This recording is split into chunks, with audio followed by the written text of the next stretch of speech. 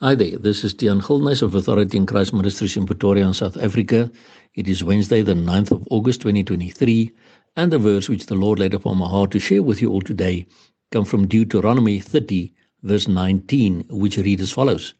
I call heaven and earth to record this day against you, that I have set before you life and death, blessing and cursing. Therefore choose life, that both thou and thy seed may live, that thou mayest love the Lord thy God, says verse 20, and that thou mayest obey his voice, and that thou mayest cleave unto him. For he is thy life and the length of thy days.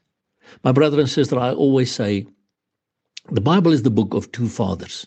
The father of love in heaven, God the Father, and the father of lies, Satan, here upon the earth. It is the book of two kingdoms, the kingdom of light of God the Father, and the kingdom of darkness of Satan. It is the book of two eternities, eternal glory with God in heaven, or eternal hell away from God. What do you choose? Because we have one of two choices to make. We don't have 10 choices, we don't have 20 choices. We only have one of two. The whole book of the Bible is about two. I call heaven and earth to record this day against you. One of two, that I've set before you life and death. One of two. Blessing and cursing. One of two. You see, you have a decision to make, and God wants us to make the right decision. Therefore, he says, therefore choose life. So he so wants us to choose life, to make the right decision. Why? So that both thou and thy seed may live. Because what you choose, my brother or sister, it impacts your children and your grandchildren, either for life or for death, for eternity. But you see, we must love the Lord our God, and we will only make the right decision, the free will decision that God has given us, if we know we can be in a personal relationship with him.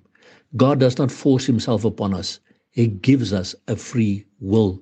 What do you choose? Because eternity is very long. And that's one thing that none of us will ever miss, my brother and sister. We will all enter eternity one day. And where are you going to spend that eternity? Because if you make the right decision, remember one thing, true love can only be tested when there is a choice. So God can only know that we choose for him if there is a decision between life and death for us to make. So what do you choose? Choose life, he says, so that you can be with him in all eternity.